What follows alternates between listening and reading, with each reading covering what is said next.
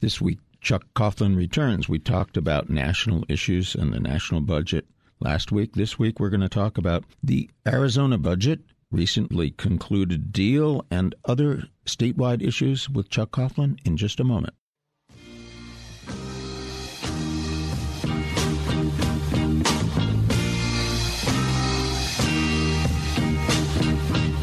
From KTAR News, this is The Think Tank, hosted by Dr. Mike O'Neill. We're back here with Chuck Coughlin and talking about a number of things relating to Arizona politics. Top of the heap. Kind of big surprise to a lot of folks that we reached a budget deal way on the early side. It's clear that, frankly, just like the national budget, there was a lot of posturing going on the outside, where there was essentially some quiet and sane negotiations in the inside, and they cut a deal. Chuck, what'd that look like? Well, it was pretty unusual. Like you said, I don't think a lot of people really anticipated what was going to go down. Eventually, what happened was the speaker, the president, and the governor all got in a room, looked at the pile of cash that they had on the table. Which was a big pile. Big pile of cash, over $2 billion in one-time cash, and said, how do we divvy this up? The speaker and the president came up with an idea that I think it was actually the president's idea.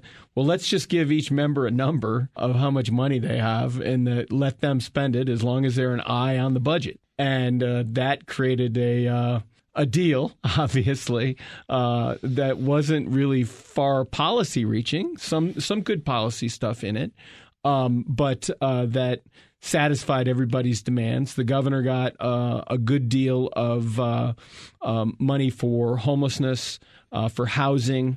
There was some significant increases to one-time spending on public education, and there was some additional money put into the base budget for public education.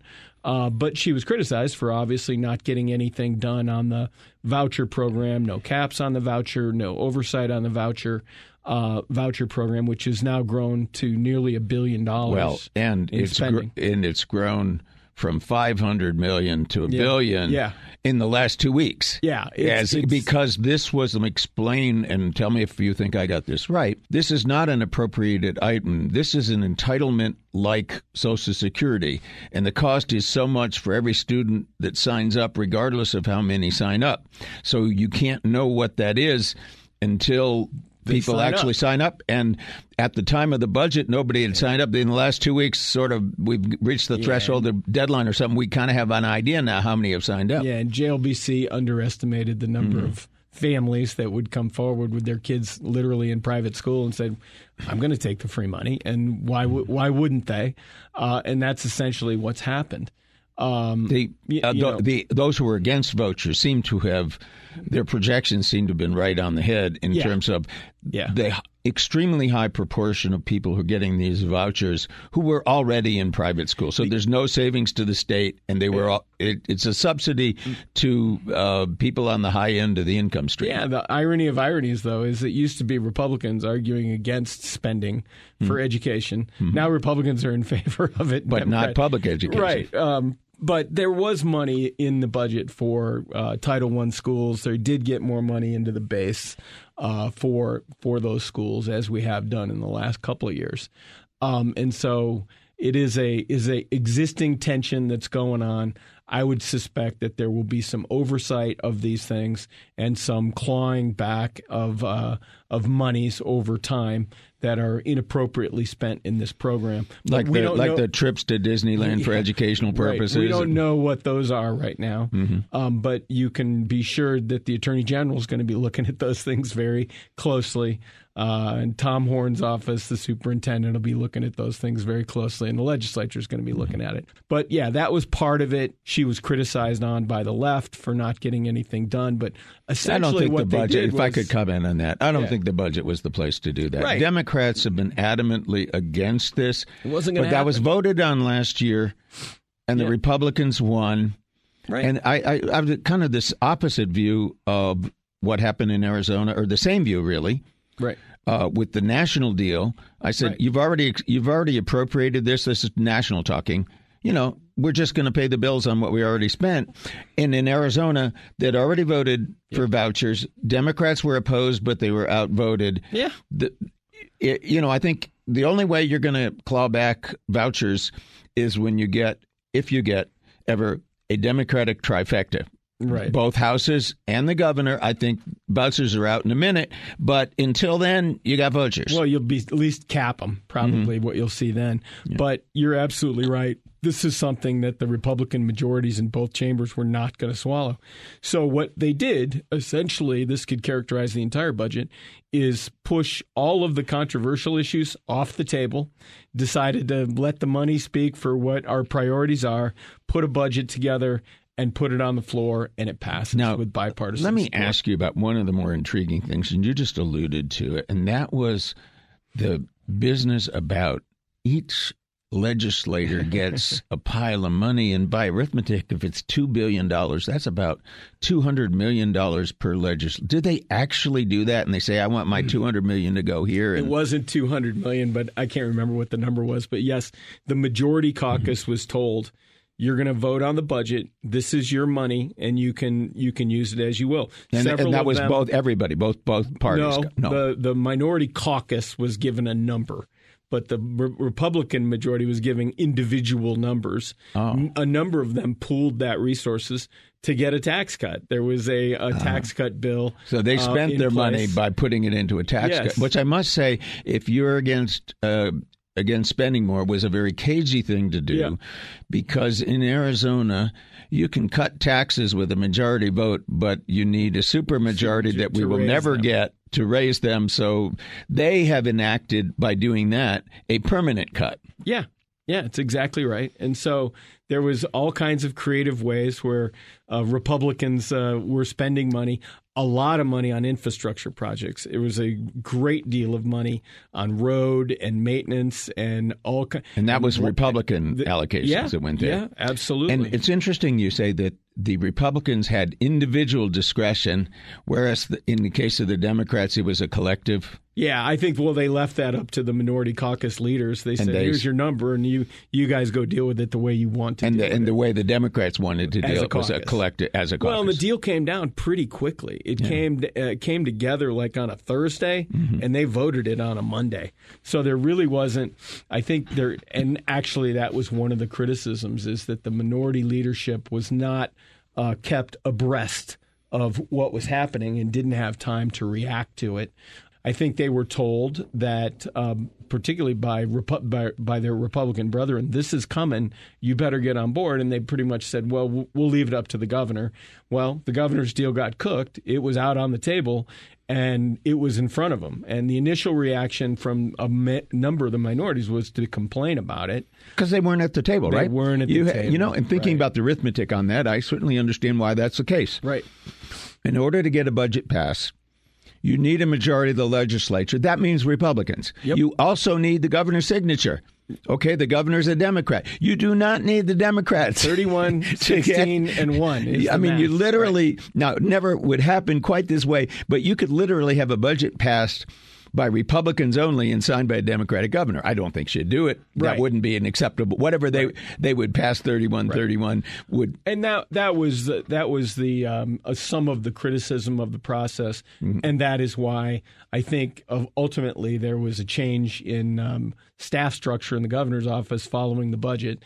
She's asked Chad Campbell to step in, who's a former minority leader, who I think there was some tension in the minority caucus, as you said, about not being part of the process. I think he will rectify that in the future. And, Chad's a good guy. I think that was a great show. Many times, and I think it was a great appointment. Yeah, we were kidding. The night the governor announced his appointment, there was a video circulating on my text screen of him and Governor Brewer, when Governor Brewer was governor, because he starts off his comments. He's in the press conference. You can see Jan off in the wings a little bit, and he goes, "Who would have ever thought that I'd gotten 2 pens from Governor Brewer?" And she comes up and she puts her arm around him. She goes, "Behave," and everybody in the room starts laughing. But that was the Medicaid restoration bill that he was a part of when she got that done. Well, I remember kidding with him when he was on the show here and saying, "Well, you were minority leader, and by my assessment, that means you were in charge of approximately nothing. Yeah, nobody was. And some of that stuff, there were years when Jan was governor at the outset, after we got those 2/3 majorities in both chambers after 10, we used to call the Democratic caucus the pizza caucus because there was one, you could literally feed them all with one pizza because there wasn't a lot of them in there. And so now that's quite different. Interesting, though, comparison to, I'm going to go back Napolitano years. Yeah. She faced a much bigger spread of Yes. the proportion of Republicans, which much higher. Yes. But they were Republicans who were much more folks that you could work with. Jake Flake. We have Yep. now a razor-thin Republican majority, but there's a lot of crazies. in Yeah, that group. Jake Flake and Ken Bennett were the Senate president and the speaker at the time, and both very amiable people and be able to work with. But again, that's different. It's different era. It's a totally different era where this partisanship, this hardcore MAGA partisanship, and progressive, not just on the left, but on the or on the right, but on the left too. Where you become identity politics, both sides, and you're not willing to compromise, and so that has more infected the body today, and it creates a much bigger challenge to getting things done today. Moving from the budget, water. Tell me about water. Well, there's a big announcement the governor made a few days ago with Tom Bushatsky, the head of the Arizona Department of Water Resources, who's in charge of determining if there is enough water in most unincorporated areas to approve housing developments and new housing. And she alluded to this during her State of the State speech earlier this year. She pointed out that the previous governor had not published a study on the Hassayampa Basin, which is out in the Buckeye area, and sequestered that and kept it undercover, which was essentially saying we don't have water to build in this area. She got that out. What she did about a week ago was to say in most areas of Maricopa County that are unincorporated, there isn't sufficient water to approve a 100-year water certificate for future development. So the department will not be issuing any further certificates. You can't build in Arizona, which is without a big 100-year deal. guaranteed supply. What was troubling about it was the announcement really wasn't followed right away with where that was impacted. That has sort of come to light since then. It's mostly in the far West Valley, west of the Hassayampas, and parts of the West Valley, and then the Southeast Valley, the Santan Valley, and Queen Creek, where there exists not enough groundwater to sustain future development. And there is huge development. There's out there. big development out there. I took a trip out there a few weeks ago for the first time, and I said, "Oh my God! I thought this was farmland." No, and we're talking hundreds of thousand people. So the home builders are very upset. They think there's hundred or tens of thousands of building permits that will not be issued now. But the New York Times headline on the other side was, growth in Phoenix stops, which is an equally wrong conclusion because most of the development, as we know, exists within cities. And cities have water certificates to continue to issue building permits. So most cities all have them and all are in charge of their own development. And there is an adequate water supply to deal with those. Particularly if you're in a Salt River Project area, Salt River Project, that watershed that serves the Salt River Project customers has become incredibly productive over the many, many decades, whereas Colorado has declined. The Salt River Project. Now, the problem is you're not sharing water off project. That project water is project water. Yeah. It will stay there. We've had a lot of folks on the show over the year, experts in water, and what I've learned is it is unbelievably complicated. We do not have one pile of water that is divvied up. We have multiple streams, if you can excuse the phrase. And aquifers. And it comes from lots of places, and that's how you can have highly craziness technical. like the Saudi alfalfa farm, because when they rented that farm, they got the water rights. Look at that and you say, it is crazy to be growing alfalfa out there in the first place, and if it's the Saudis doing it to feed their horses, it's outrageous. Yes, it's doubly stupid. And so So that was a big announcement that further will need to be clarified in the coming weeks. That there's rural groundwater legislation that has failed to pass that my firm's been involved with for the past 4 years, trying to get some type of rural groundwater management done, because right now 80% of the state has no groundwater regulation. You can drop a well in and go as deep as you want and pump 5,000 gallons a minute, and there's nobody to tell you no. And that's obviously a problem if you have an adjacent well, because your well goes dry. And that's actually happened in Cochise County, in places up in Mojave County, in La Paz County, the counties we've been talking about.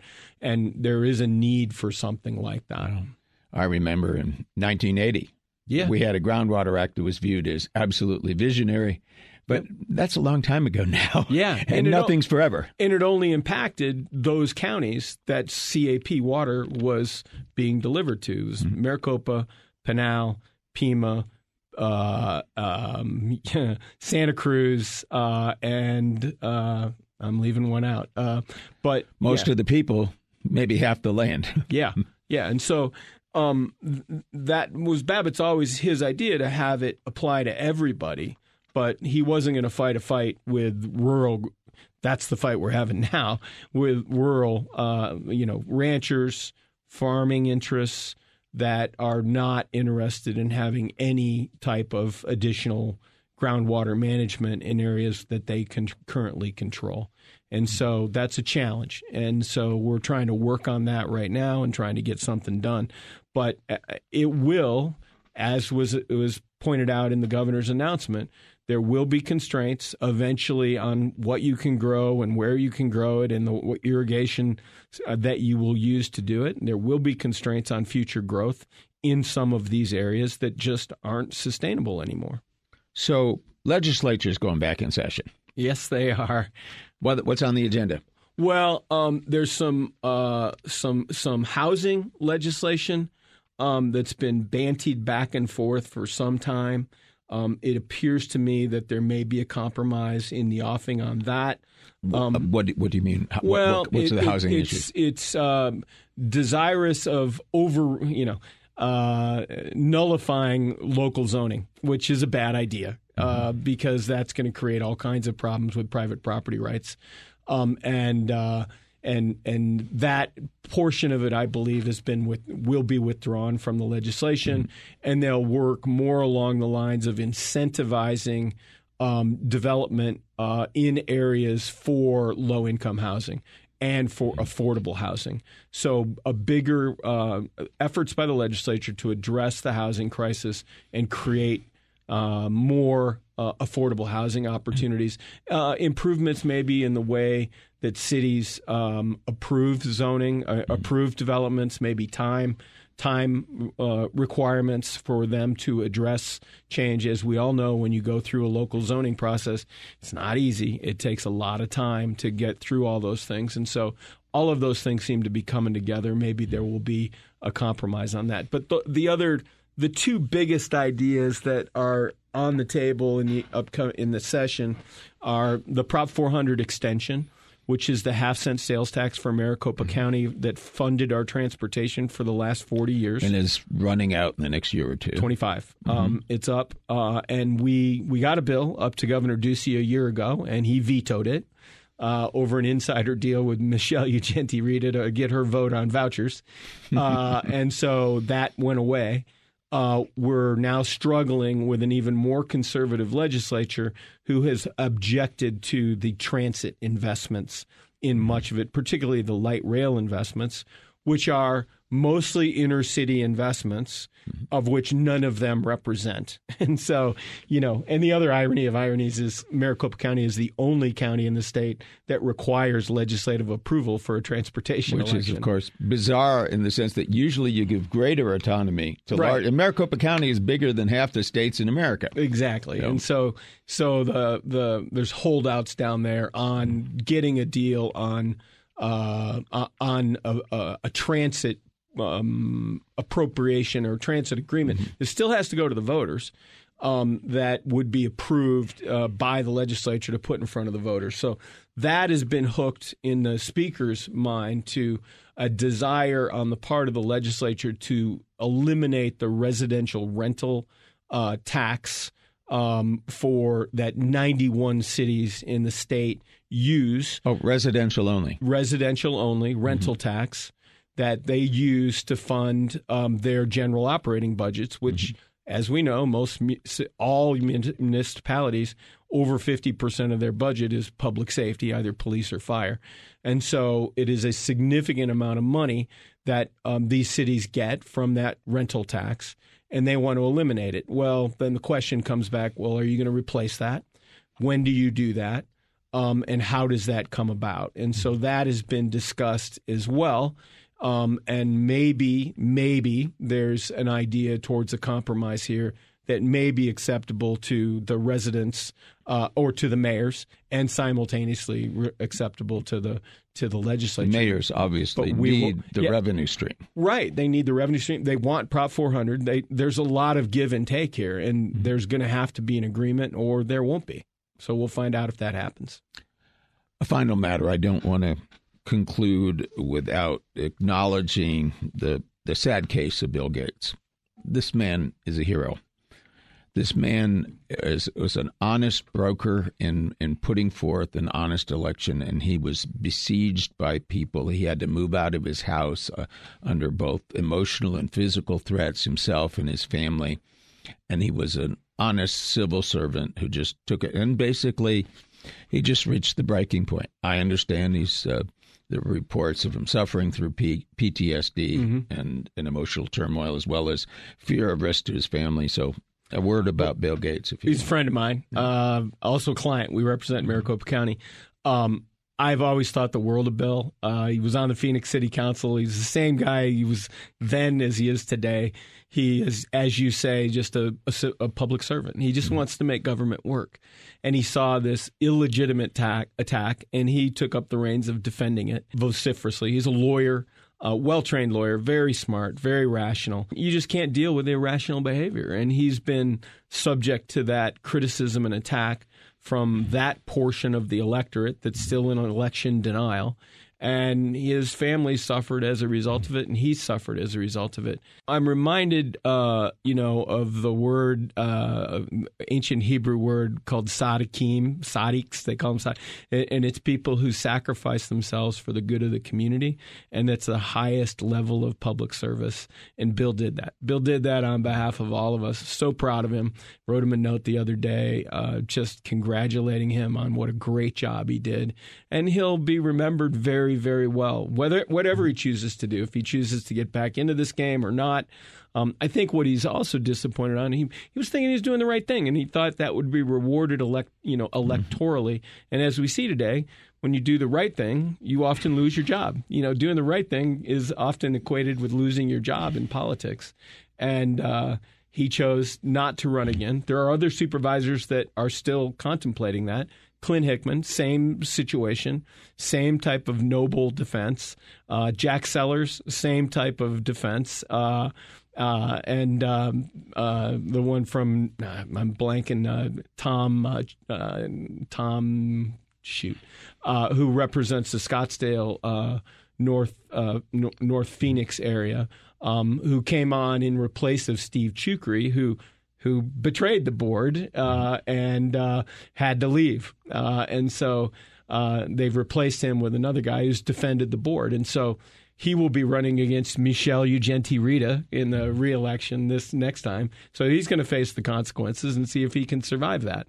But it'll be interesting. All three of them are noble people and are great Americans. Well, the book Profiles in Courage was about people who did the right thing knowing that they would pay a consequence. If they were to write a sequel to this, I'm afraid it would be a short book, but guys like Bill Gates will be in it. But in my career, I've been blessed to be around people like that a lot. At Governor Symington, at Governor Brewer, raised taxes in the middle of a recession, expanded Medicaid. I've been around Rusty Bowers my entire career, unbelievable public servant. I've been blessed to be able to see people who have done that. I would even say our current speaker, who's had to deal with his own caucus in very hard ways. But Mr. Toma is another guy I respect greatly. I've been blessed. It's certainly not a majority of people I run into, but you do run into them, and they are there today, of people who stand up and do the right thing. And I'm proud to say they're my friends. I just hope, as a final comment, that there are, because these people do tend to fall by the wayside and do tend to pay a price. I just hope that there is a continuing line of people to replace them of the same ilk. Thank you. Thank you, sir. It's always a pleasure to be here, and hopefully we'll have more great heroes to talk about in the future. That would be a hopeful view. I hope so. Chuck Coughlin, I'll see you next week in the Think Tank.